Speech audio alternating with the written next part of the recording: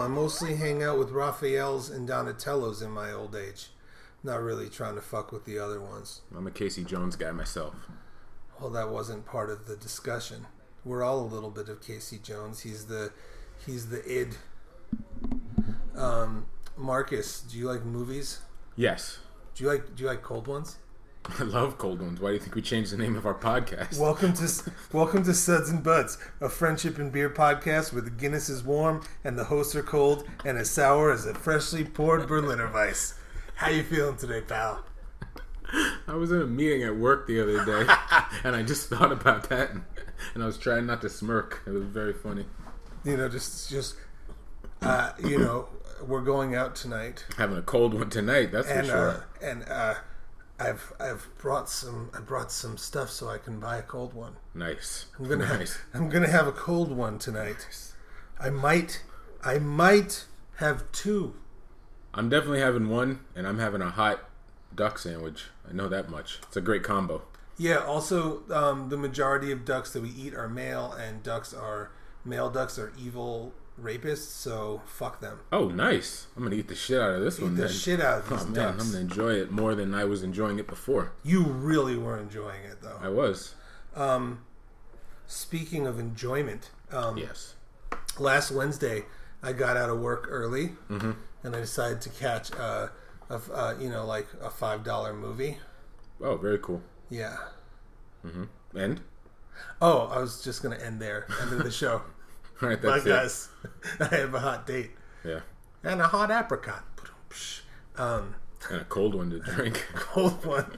I went to see The Dark Tower, and then I went home and I ate a bunch of chicken wings and watched Lemon Pepper Chicken Wings.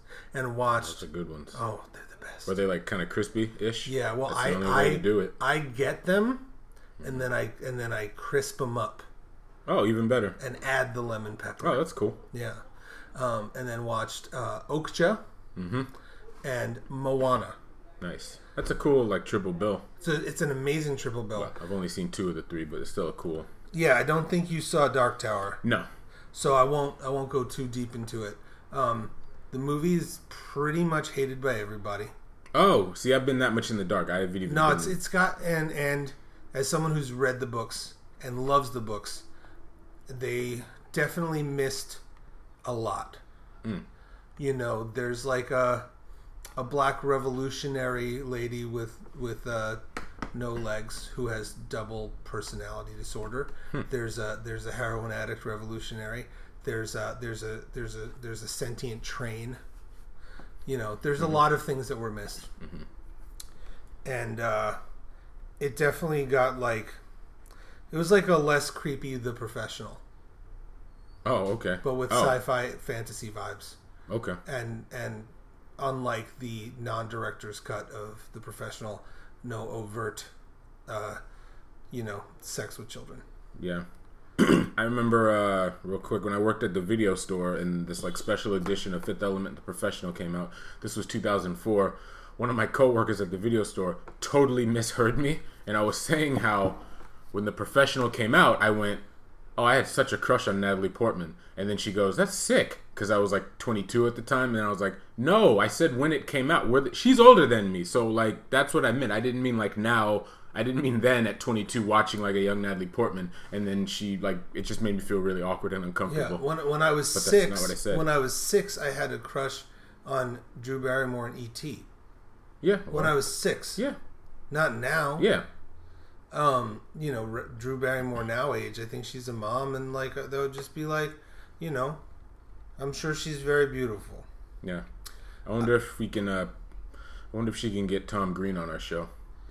Yeah, maybe then we can finally discuss Freddy Got Fingered in a way where our episode doesn't get erased 3 times. 3 times. I'm gonna have to call Drew Barrymore. Drew, I'm gonna call you up. I know you're listening. Maybe you can. Because they're still amicable. Like they're still friends. You'll be the real Dr. Drew, not the MTV doctor that causes people to die because they like to show off people's plight of addiction. Oh no, yeah. I'm sorry. No, it's fine. I was just thinking too. Maybe we can do a follow. Maybe we can get Drew Barrymore on the episode. She could talk about her cameo. And she's great. Drew Barrymore, I'd love to have you on the show. You've produced movies, you've directed movies, you've acted in movies, you've had a long career. You acted in Charlie's Angels with what? The scene in Freddy Got Fingered when she's like, "Who are you? My name's Quincy." I don't know why that part was funny to me. Such a random name to throw out there. I'm Quincy. But yeah. Yeah, you were in Charlie Angels with Crispin Glover, who I'm going to bring up later. Okay. I am going to bring up the Crispy. He's he's an interesting fellow. So yeah, I just I wish the Dark Tower was actually made in the 80s when it would have been really difficult to pull off. Sure. And would have had Excalibur level or Zardos level special effects, and it would have been great. You think? Yes. Okay. Or enjoyable. Mm-hmm. I think. Shout out to John Borman. I think people. Yeah. I mean, I love him. I love Zardos. And Excalibur, unironically. And I think a lot of people. There's this idea of like the unfilmable book film. Yeah, film. And you know what? Who cares? Just make movies and see what happens. Sure. I didn't dislike it. I enjoyed it. Mm-hmm. I cried a little bit. I laughed a little bit. They have this, they have this tagline in the book and in the movie where it's like, you don't want to forget the face of your father. It's like, that's a really interesting insult, especially like in America. You've forgotten the face of your father. Yeah. Or I wish the movie was made by like Ralph Bakshi on some like Lord of the Rings shit. I think that would have been that would have been cool, super cool actually. Yeah, super cool. I feel like if you make Lord of the Rings, you can make Dark Tower. You can make an ambitious Stephen King. Yeah, and I'm not even really trying to hate on the super long ass Lord of the Rings movies. I just prefer the Ralph Bakshi versions because I just like that style. I like that dirty because it felt like New York City, but it was in Third Earth or wherever it is. Yeah, Middle Earth. I saw Third Earth isn't Third Earth. That's fucking Thundercats. Third Earth. Oh, I don't remember. I just know Panther was the black guy. Yeah, I went and saw. He used to be a skinhead. What? Yeah. Oh. A non-racist black skinhead. Okay. Yeah. There you go. I saw the Ralph Bakshi Lord of the Rings at Nighthawk Cinema with a live band playing, a live heavy metal band. It was really, really, really cool. I don't really like heavy metal music, but with that movie, it worked really well. Yeah, I mean, I could say a lot about heavy metal, but I won't. Please don't. Yeah. And then I watched Okja. Yeah. So, one of our beloved fans of the show, Javier Bontello, I think his last name is, pointed out to you that like, oh, this could have been like a Pixar movie or something. Yes. I also think it could have easily been a family movie. Just take out the swearing. I don't know why it bothers me. I swear a lot. There's just something. I'm really big on like there's not a lot of family movies. Most family movies are just kid movies, like not so much in disguise. But I'm talking like an Incredibles, Pee-wee's Big Adventure, like safe PG, where like literally any age can enjoy it. And I think maybe not like a 3-year-old, but I think like a real PG. certain age, like a 5 or a 6-year-old could watch that movie and along with their father, and they both enjoy it, or mother, or parent, whatever, and enjoy it equally. Way to be patriarchal, Marcus. No, you just said father, so it was like stuck in my head. I just think they missed a big opportunity for it to just be like a true family movie and appeal to like all audiences, I think. Because it had the globalization, it had characters from all over the world, a lot of ethnicities, and I think that would have been kind of cool as well.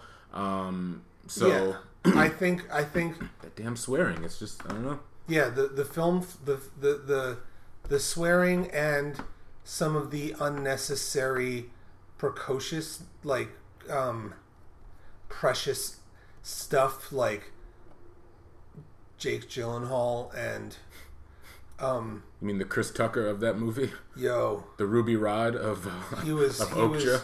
He was too much, and Tilda Swinton was just like eating the furniture. Man, I feel like I've said this before, but again, I just need more filmmaking. I get it. Tilda Swinton does not look. I don't know what the term is. She has a unique look, and that's a compliment. But I think a lot of times she just plays a caricature. She plays like a thing too often in movies instead of like a person. Yeah, and that's just put her in makeup, put her in a cool wig, and there you go. And it's a little tired. What's the name of the director? Huh? Oh, jeez. Let me actually. Why don't I just look it up? I mean, he just like he makes like these eco sci-fi morality tales, right? Sure. Like Snowpiercer. Yeah, Snowpiercer. Which Bong Joon-ho. Bong Joon-ho. Sorry. Like I feel like they're like that. Like Snowpiercer, it was almost great, but it lost something in it lost. Yeah, it just you like just described it perfectly. Yeah, like it was almost it almost worked. Well, it worked, but it was almost great, right? It was almost great. Like the ending of this was just like a little too satisfying in certain ways, and so it's about this gigantic pig who's like the size of an elephant, named Okja, who has a beautiful relationship with a young Korean girl in Korea. This evil corporation has made these super pigs in a way to try to feed people, and they've sent them to 26 farmers to see how to make like the best, most eco-friendly meat. And then there's like the Animal Liberation Front is in there, and it's just like it was like a little too Wes Andersonian or something. It had its moments. It had moments. Yeah, moments. And I just feel like it missed something.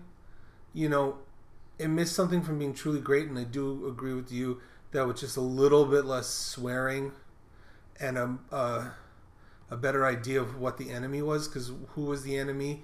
Greed, hunger, these people, Jake Gyllenhaal, I don't know. Yeah. Paul Dano, to a certain extent. I didn't really like him or his approach. I had a problem with him. Yeah. You know? Yeah. He's also got he just has like a weird face. And he has a weird lot of stuff. He has weird manner. I think he's a guy, and I don't, because he's in a lot of stuff that you know that I like. Yeah, I just think movie where the dude's dating a porno star and they make a porno in the school. Oh, hot chick, hot girlfriend or something. Hot chick, yeah, the hot chick, or the girl next door, the hot chick. I know the movie you're talking about, but also 12 years a slave. Meek's Cutoff. I just think he's one of he has such an appreciation for the craft of acting. Sometimes he tries too hard that I'm gonna have mannerisms in this movie where it's transparent that you're trying too hard, or just be a little more natural. Not that he's an unnaturally good actor. I just think he tries to have tics like the greats before him. You know what I mean? So I could be talking out of my ass, but that's just kind of how I feel when I see him act sometimes. It's okay, dude. Yeah. But the star of that movie, of that night, was Moana. Yeah. I liked that movie so much. Yeah, it's good. Great, actually. Yeah, it's great. As far as a non-Pixar Disney movie, it's one of the best they've had in a long time. The music was great. The story, just about trying to find yourself and getting too caught up in what other people want you to do. Yeah. And as a New Yorker, I'm a fourth generation New Yorker. My family has never left here since they got here. This idea of the fear of leaving this island, New York City. Brooklyn is geographically located on Long Island. Manhattan is an island. It just it hit me so hard. Sure. I may have made a cover of the song "How Far I'll Go." Oh, okay. Yeah. Well, we'll have to see how true that is. Yeah, I don't know. The biggest thing about Moana for me too, it's the ethnic makeup, of that movie. Oh, right. The Rock was in it, Pacific Islanders playing Pacific Islanders. Exactly, because sometimes it's very problematic, but for the most part, prior to maybe in recent times, but Pacific Islanders in terms of mainstream media, professional wrestling really is kind of its biggest and what makes it even more crazy is that not just in some long drawn out way, a lot of the Pacific Islanders that we know who are professional wrestlers are all related in some way. From they're all related to The Rock's pop.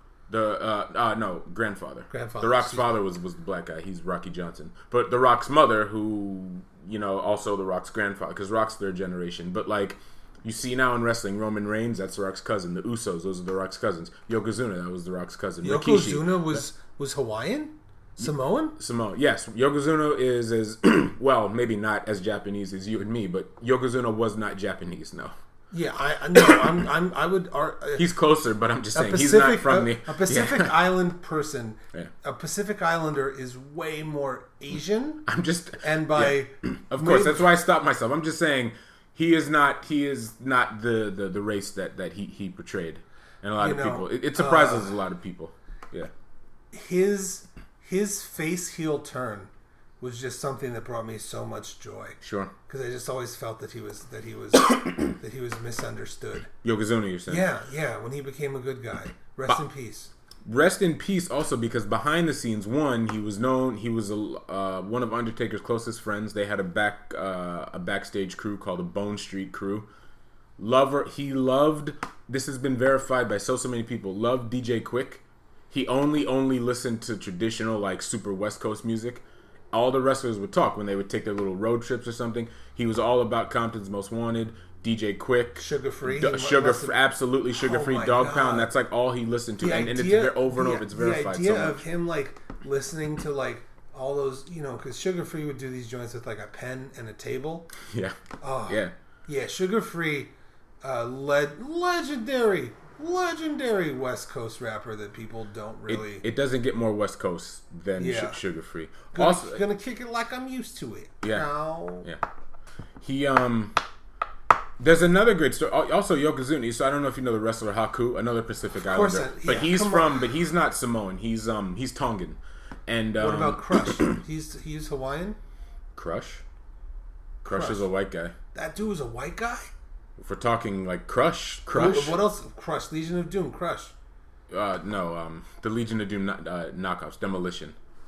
Was he not in the Legion of Doom? No. I'm pretty sure the Road Warriors were Legion of Doom. Animal and Hawk were the Legion of Doom. There were other people in the Legion of Doom. No, you're thinking Dungeon of Doom. That was a stable in WCW headed up by Kevin Sullivan. With the Legion of Doom? No. Legion of Doom were the Road Warriors. They were just a tag team of two white guys. I know the Road Warriors. Yeah. But there was like a larger Legion. No. What I'm saying is I think you're thinking of the Dungeon of Doom. No. Well, because Legion of Doom and the Road Warriors were the same people. There was always two of them. But Crush was a replacement in Demolition. In Demolition were knockoff Legion of Doom. All right. But all I was saying was one time Yokozuna paid Haku's family's electric bill because there's this unglamorous side to wrestling, and Haku didn't make a lot of money at certain points. Unglamorous? You couldn't list all the wrestlers that have died in the past 10 years in one breath. Yeah. But basically, Yokozuna who was a champion for a while. Yokozuna drew a lot of money. He made good money, and Haku didn't come to him. Yokozuna just happened to overhear Haku talking to his wife on the phone. He was on the road, not making much money, and his wife had called him, and she was just like, "Me and the kids, we don't have any power, we don't have any electricity. What are we gonna do?" Yokozuna just came by while he was still on the phone, and he was like, "Hey man, I got it. Don't worry about it." And he took care of it the next day, and so that's the kind of guy he was. Loved DJ Quick.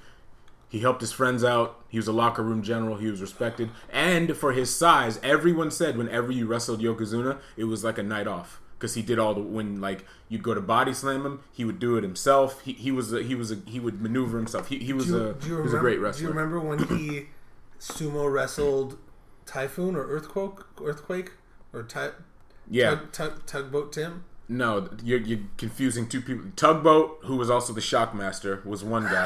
yes. Tugboat was Shockmaster. His tag team partner was Earthquake. John Tenta, who actually was a legit sumo wrestler. Yeah, and he wasn't very good. No, but because he was a white guy doing it, he was on a lot of cover of magazines and stuff because he was like this attraction. But yeah, that story got a lot of people upset. That beat. Yeah.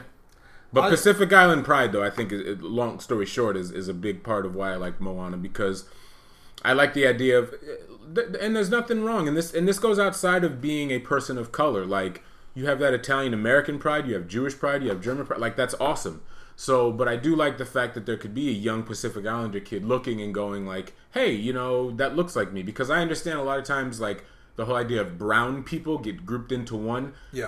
And to some degree that's fine because in certain situations, if you're brown, and we're all in this together. But sometimes it's nice to have, like, pride in who you are specifically. So it's like, yeah, brown people, like black people, Latinos, whoever get grouped in, but sometimes it's like that one scene in the movie Baywatch that I didn't see, where The Rock was saying to that white actor who was trying to say, what are you giving me a hard time because I'm tan? Yeah. You know, with the black police officer, and The Rock is like, no. Yeah.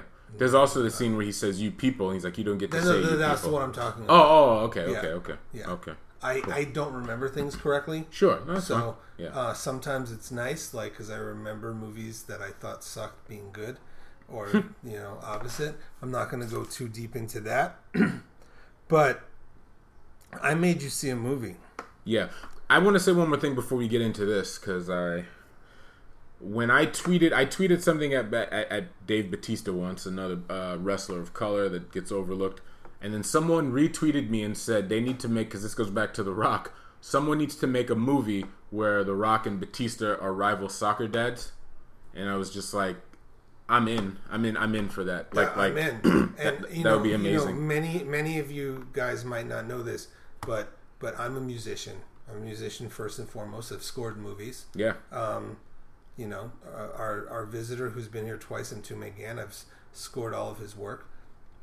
I would love to score a movie about, you know, Batista and The Rock playing rival soccer dads, especially because I think comedy is so poorly scored sometimes. It's all like a variation. It's still a variation of that kind of shit. And I'm just not really into it. Yep. So when I went to see Stalker at the Lincoln Center Film Society, my friend who works there, who I'm going to have on the show soon to, like, because I think it would be interesting to talk about the ins and outs of, like, running an art house cinema in the current day. Yeah. You know, because we don't hate on any movies, but we certainly do like art house cinema. There's no question of that. Sure. And he was like, you have to see this movie called Bye Bye Monkey. Yeah. Which was a 1978 film. It takes place in New York. It's directed by Marco Ferrari. Sorry. Starring Gerard Depardieu, Marcel Mastroianni, James Coco, and Geraldine Fitzgerald.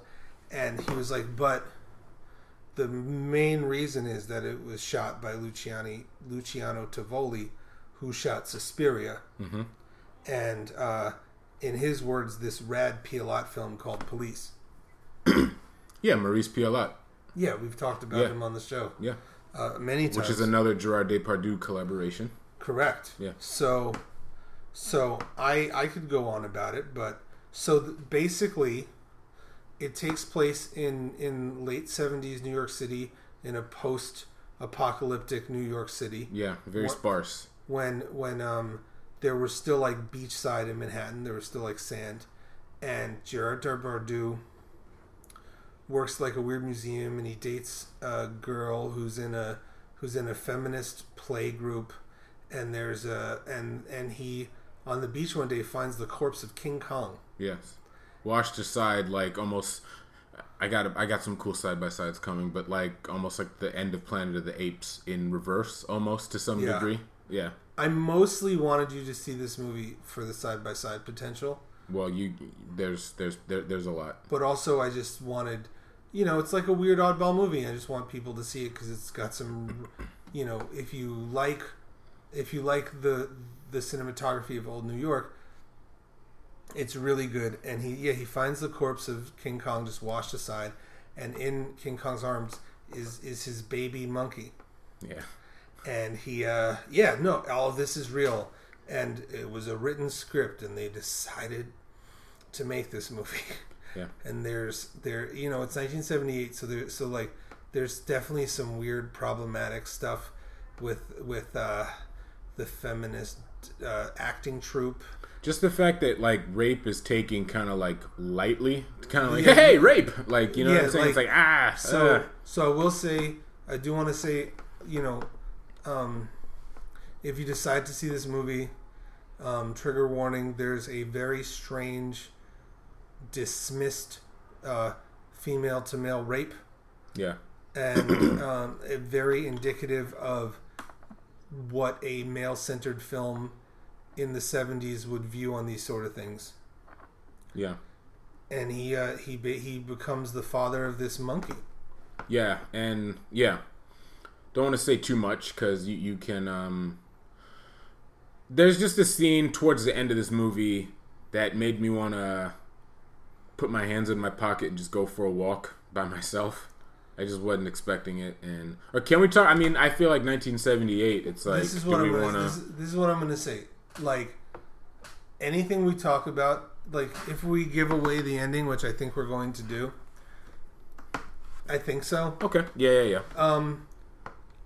You know, every time you watch a remake of Romeo and Juliet, you know what's going to happen. Very true. So, what is beautiful and interesting about this movie is the performance, is the acting, is the cinematography. The cinematography is just really, really wonderful. Yeah, there's a when I was watching it too, I made a mental note. I wanted to recommend, if it's a movie you haven't seen yet. Have you seen this movie called Letters from Home?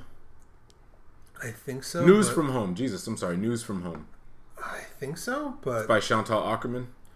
It sounds familiar. Well, the reason why I thought of it is because I love the idea of being leaving your home country, like the whole idea of being an expat is such like an American thing. Like, oh, the American goes here, but I also like the idea of like the story of Europeans in New York City. You know, not here like, oh, we're trying to escape this political such and such. It's like we're just here and this is where we live. But we're European. You have French people, you have Italians, and that's what News from Home is. It's Chantal Akerman, who's Belgian, and it's kind of like her kind of visual diary of living in New York City. Sort of like the 90s film Earth Hurts with David Arquette and Alex Descott. What? How? Oh, my cat's seen it. Oh. I know what you're talking about. Yes, I have seen that movie. Yeah. Guys. Who directed that? I believe, what's John Sayles. John Sayles, definitely. Yeah. Okay. Yeah, so if you can find... Underrated chemistry. You wouldn't think, we were talking about wrestling earlier. David Arquette, former WCW world champion. Seriously. In what many argue destroyed WCW. Yeah, it's one of the top 5 things. Him and Scott Conn, right? Like, top 3. Yeah, they were... No, Scott Conn had nothing to... No, outside of the movie, it was just David Arquette. Scott Conn wanted nothing to do. He wasn't doing the wrestling stuff. Too busy. He wasn't on Nitro. Rapping with Alchemist. Hey, this was post Hooligans. I know. No, but apparently I did read in an article that like occasionally Scott Conn will show up and has bars. Really? Still? Yeah, like in Alchemist's lab is a Scott Conn Action Bronson song where apparently Scott Conn has the better verse. Okay. I'm not making this up. Okay, no. I'd like to hear that. I've been a little infatuated with that whole LA scene. They all seem to know each other, hang out. Alchemist Studio seems to be like the centerpiece with like Schoolboy, a lot of the Odd Future guys. But let's not get off on that. I've been listening. Been listening to a lot of Blue and Homeboy Sandman lately. Nice, very nice. Homeboy Sandman and A$AP Rock just released another Lice EP. That's good, and Quali Chris has a song on there. Speaking of A$AP Rock, he had a new album come out recently, which I had no idea. He did the score for Bushwick, the Batista film.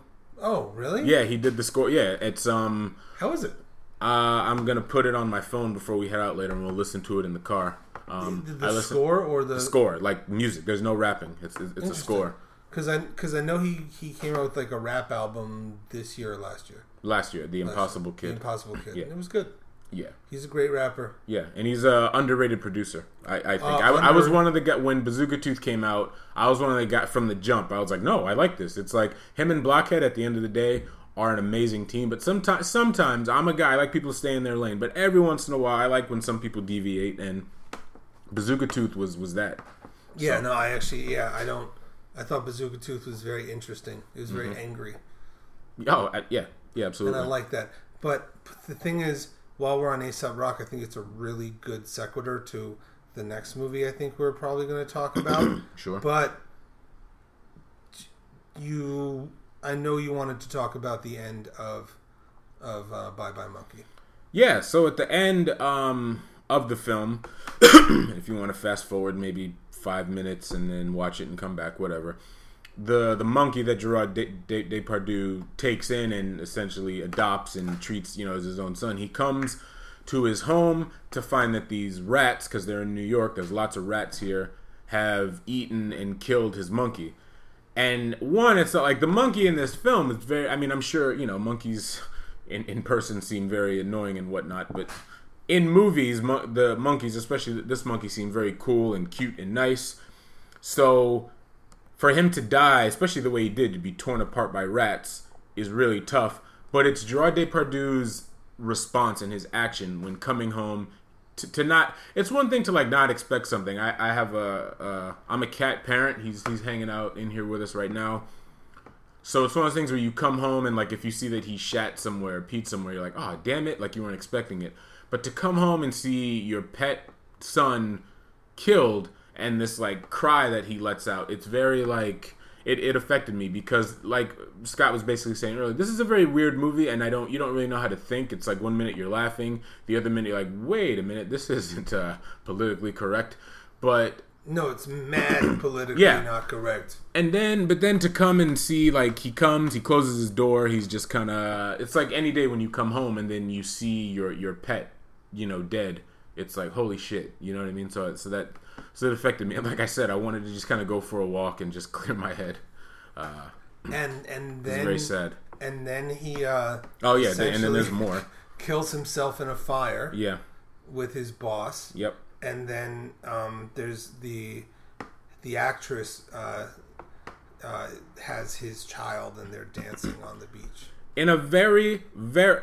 See, I don't want to give away... You know what? I'm going to do these side-by-sides tonight when I have free time because I don't want people to listen and then copy me. But what Being John Malkovich-esque ending where the final scene, it's this... Well, in John Malkovich, it's two women, but the whole... And they're by the water. One's a pool, one's a beach. But mother and daughter, daughter and child hanging out by the water.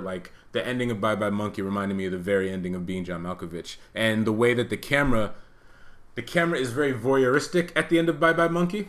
Yeah. Just it's literally voyeuristic in Being John Malkovich because you have John Cusack in the head of the daughter watching Catherine Keener. So and also I was thinking about that movie and I was walking over the Brooklyn Bridge the other day, and it made me think about the poem "The Brooklyn Bridge" by Vladimir Mayakovsky. I don't know that. Do you mind if I read it? No.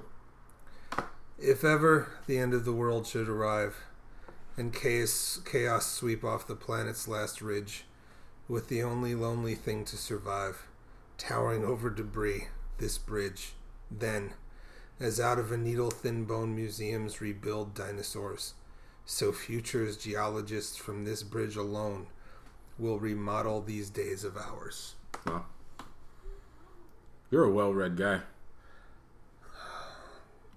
I say that because sometimes I feel a little exposed because I read a lot of books, but it's literally, I may be on the spectrum.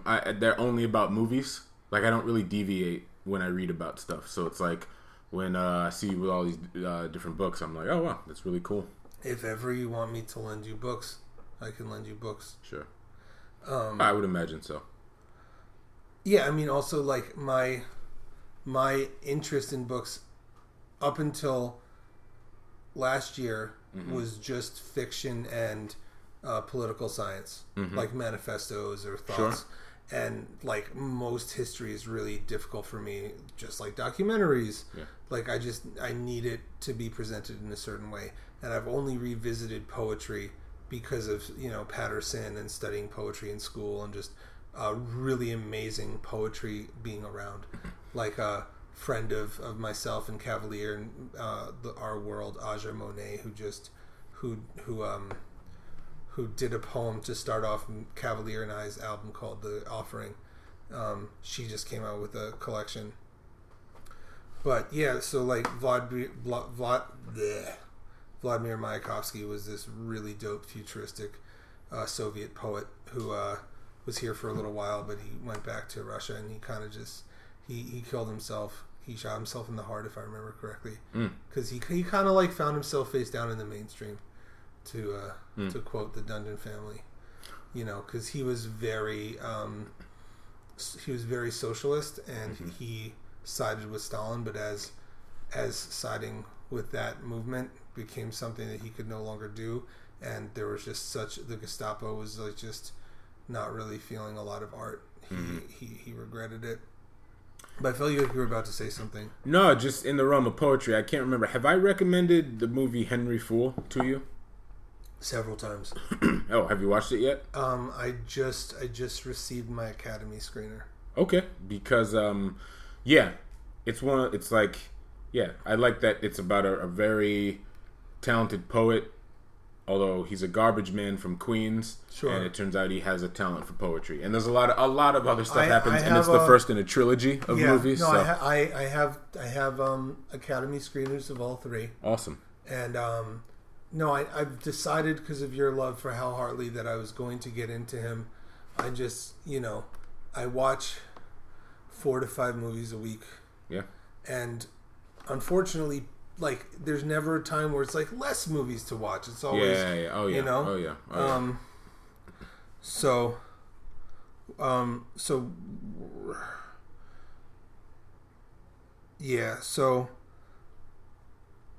A$AP Rock, wonderful rapper, gigantic champion for Bus Driver. He is. They've collaborated on not even so much their own albums, but they've both appeared together on other people's albums. And he's a stand-in for most of his tours. Bus Driver. They A$AP Rock is more popular.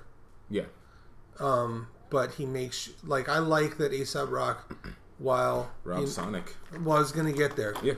So he's more popular than Rob Sonic and Bus Driver, but like he loves those guys so much, and arguably got a lot of his influence from Bus Driver and definitely Rob Sonic. Yeah. And make sure that they're on his tours. I think that's dope as hell. Bus Driver showed up in a movie that we both saw this week. A movie that I like very, very much. But that's not to say that I don't have stuff to comment, like criticisms of. But what was the movie called? Kuso.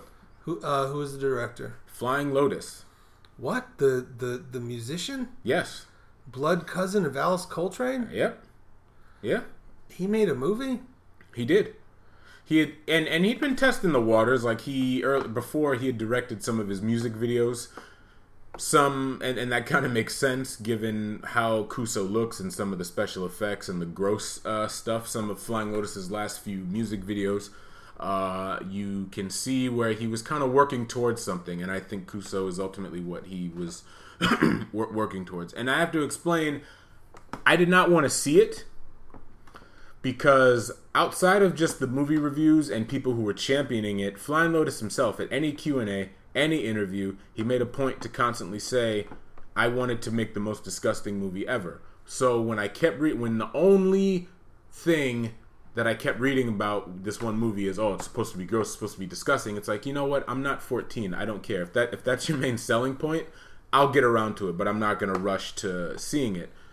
And I don't know, I think ultimately what got it for me, I was scrolling Twitter, and then I saw the poster.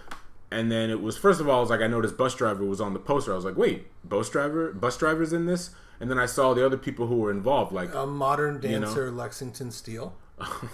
Had a great legendary scene. Legendary scene.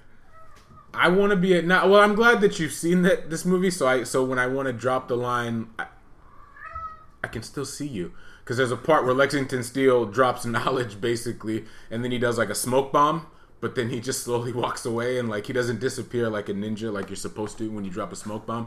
I think he has a double degree in history. He's really smart. Okay. Yeah. No, he's a smart dude. Wow. George Clinton was really great. George Clinton was excellent. In it. So you want to cry like a bitch, huh? You gonna cry like a bitch? I really. Oh. What was that last song? I really like that song. Yeah. So here's. May I say a couple things? Go ahead. Oh, absolutely. So I do hate, and we've talked about this, like when a director shows up and you immediately start comparing other things. That being said, I immediately seen that movie, like got some like Satyricon vibes. Yeah. Like a lot. Yeah. And to go back, I said that I was going to bring back this guy earlier. What is it? It's fine. Everything's fine. Yeah. Okay. But what's his face? Crispin Glover. Crispin Glover. He's Crispin Glover made 2 or 3 very avant-garde. Yeah, he made 3. One of which we have yet to see, but right. It's fine. Everything is fine. And what is it? Both got released, put out by IFC Films. Yeah. I went to go see both of them at a special thing where Crispin Glover read from his book, introduced it, did this whole thing. But sorry, go ahead. No, so I'm glad that we've both seen these movies. Yeah, and I think they're similar, that they're like grotesque displays with some beauty. Yeah. Even like a movie that we love to talk about on the podcast, even though we have issue with the director, got some Trash Humpers, Groove Tube, Tales from the Crypt, like UHF. Also, very, very much so, and because he makes he makes an appearance, Mr. Tim Heidecker. That's a very Adult Swim, Cartoon Network, Tim and Eric. My biggest problem with the movie is Tim Heidecker's part. What? Yeah. I showed you. I played my friend your mixtape. Yeah, it's fire, right? Like you don't. I like that. He's this desperate guy who's like, who has a crush on this girl, and he rapes her. Oh, okay. Yeah, I'm thinking about the. No, there's one story where there's this girl who's a rapper who lives with these multi-dimensional beings played by Hannibal Buress and Ashley Larry. Donnell Rawlings. Rawlings. Yeah. Who I have a funny Donnell Rawlings story. Oh, okay. And they're really fucking funny. Yeah, of course. And she finds out that she's pregnant, and in a very, really gross way, Tim Heidecker explains to her that he had sex with her sleeping body. That's true. Yeah. And then she finds out that she's pregnant. Yeah. And he tries to stop her from having the child, whether she gets to give or take the child. I'm not done. No, I wasn't going to say anything. And that's even a bigger issue, because in this country there are all these laws that say the father of the rapist can force you to keep the child. And I just, Tim Heidecker and their humor is so, like, you don't know when they're on and when they're off, that it becomes like, yo, why is this the butt of the joke? Why is this girl getting date raped and impregnated the butt of the joke? And then when he comes to there's spoilers, when he comes to like try to talk to her, he gets like transformed to live permanently into their music video. And then the aliens, without her permission, suck the baby out of her body, and then they smoke it like a drug. Yeah. I have problems with this.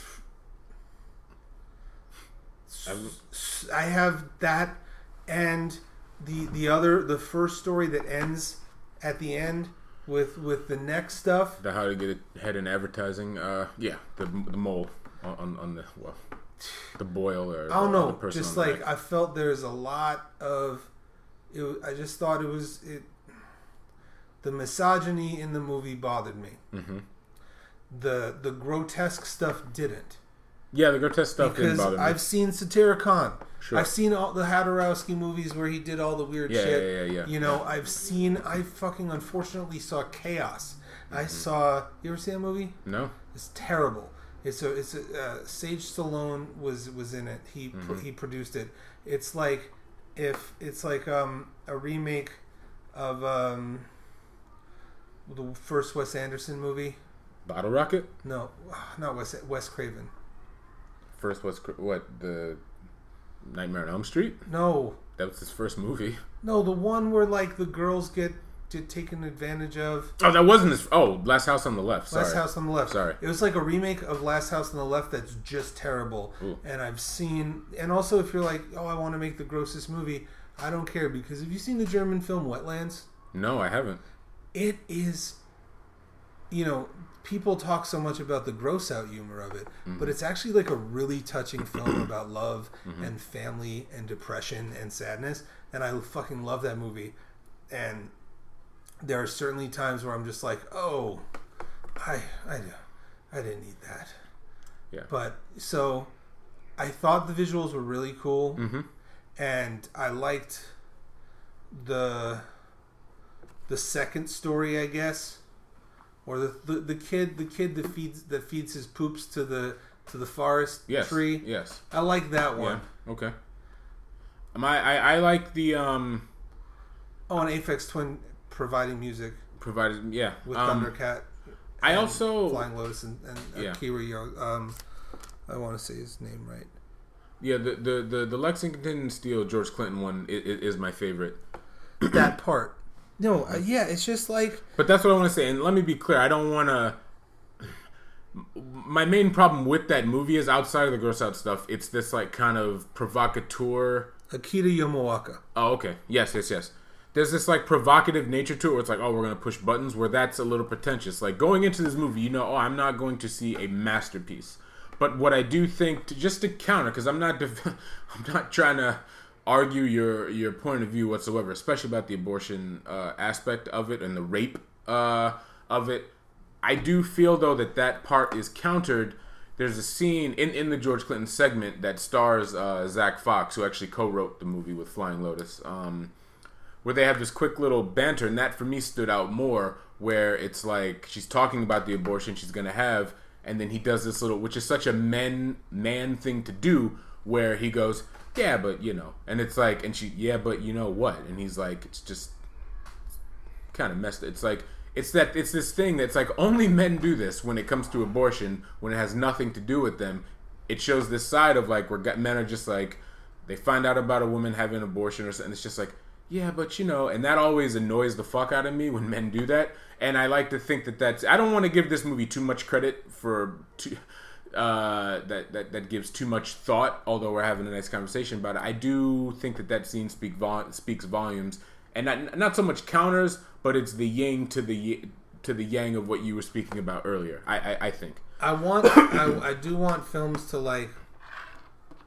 I want people to make avant-garde films, and I certainly want people that aren't just like affluent white dudes to make avant-garde films. Yeah. I just wish like it wasn't always just, you know, with all this sort of like, yeah. I just didn't really like the treatment of women in the movie. And another thing that was interesting was like, I was listening on the Hannibal Buress podcast.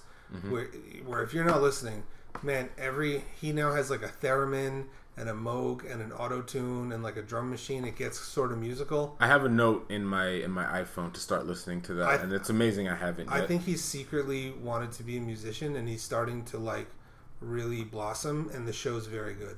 I believe so. He went to college with Open Mike Eagle and Serengeti. Okay. And he makes appearances on rap albums. He incorporates hip hop into his shows. I need to call Serengeti back. Shout out to Serengeti. We've been phone tagged. He said he was going to be on the show this summer, but I don't know if he's been in the city. Your song "Haha," I feel like I listen to that song at least multiple times a week, and that's a fact. But yeah, I just thought like it would have been, you know, a little. So he was basically able to make this movie because of working with Kendrick Lamar.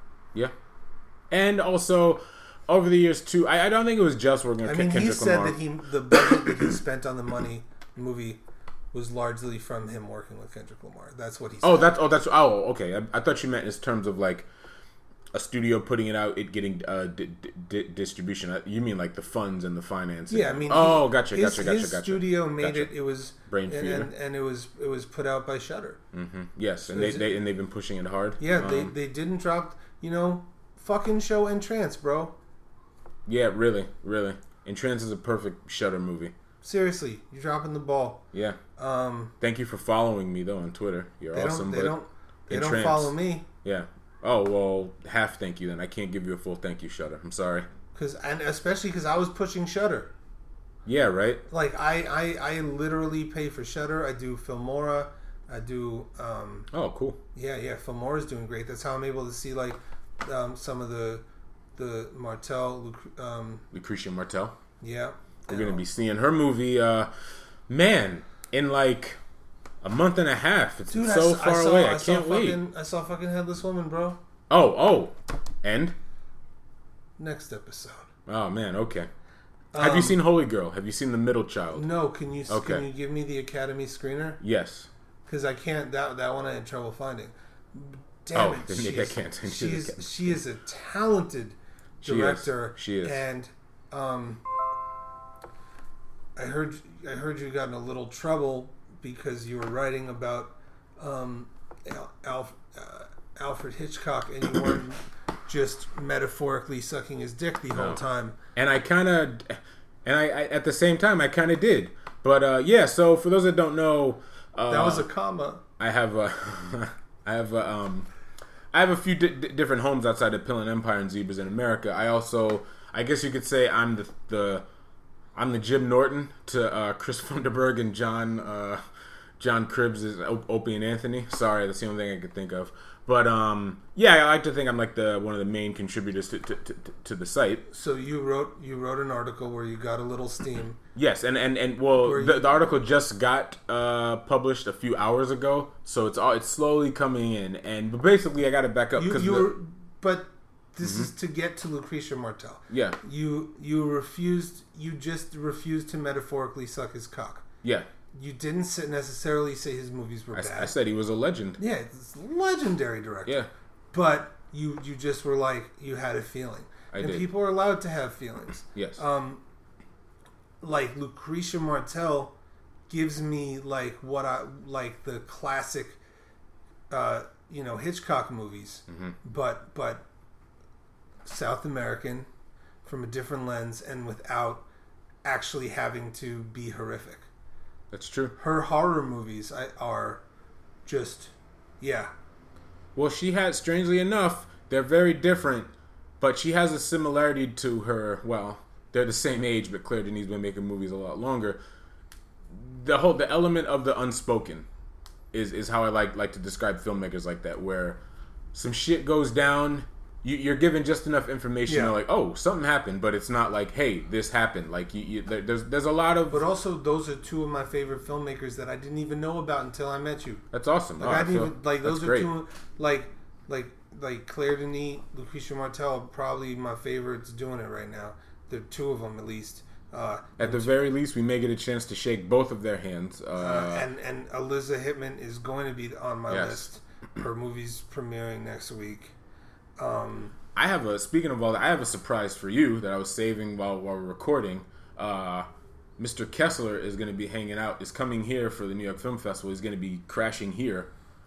So we're going to have to be doing some New York Film Festival podcasting with him. He'll be filming in for me. Yeah. Huh? He'll be filling in for me while I'm away. No. What do you mean? This is making a joke. Oh, okay. You had me.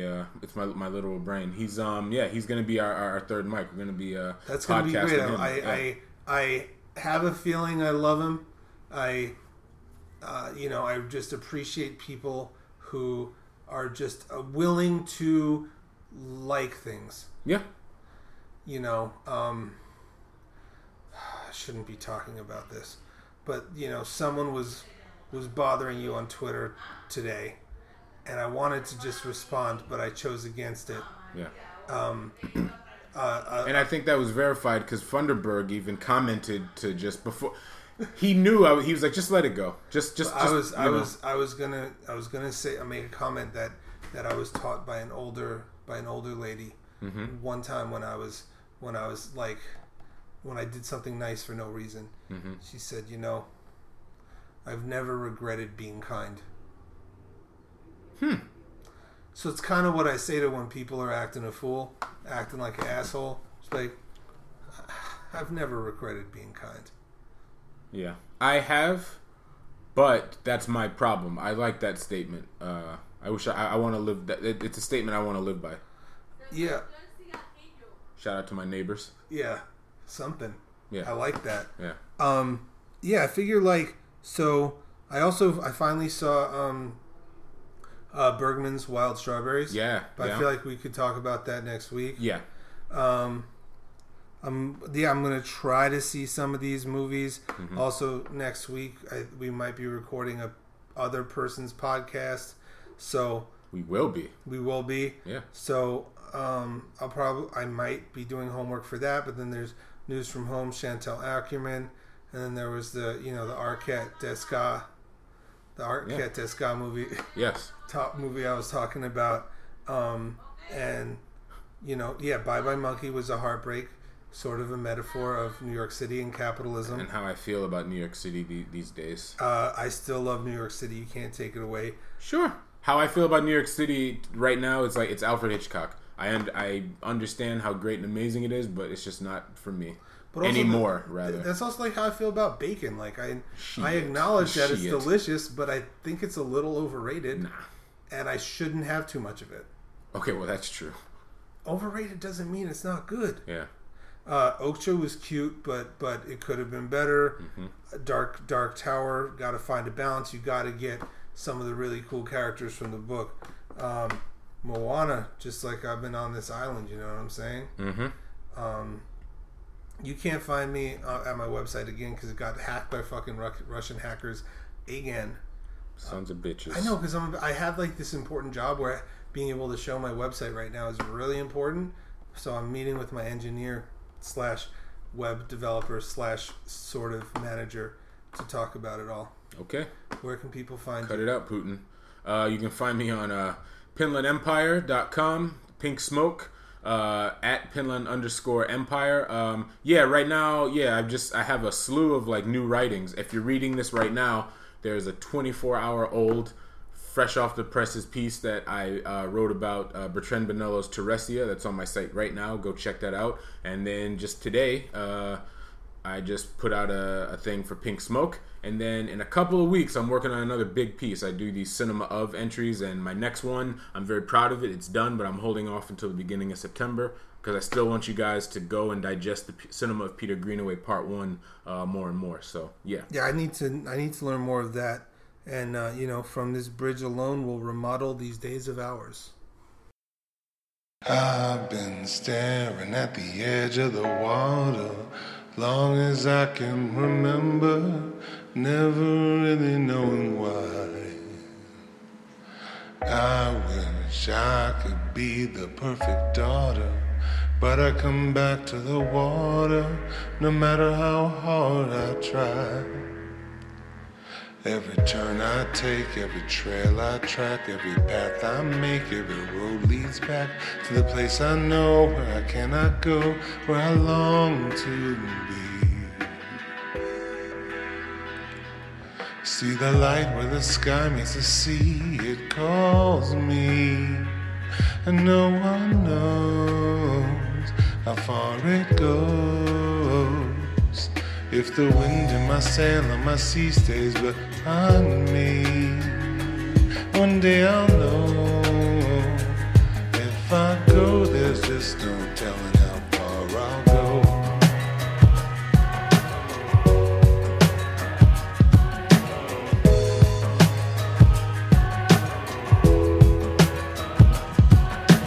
I know everybody on this island seems so happy on this island. Everything is by design. I know everybody on this island has a role on this island, so maybe I can roll with mine. I can lead with pride, I can make us strong. I'll be satisfied if I play along. The voice inside sings a different song. What's wrong with me?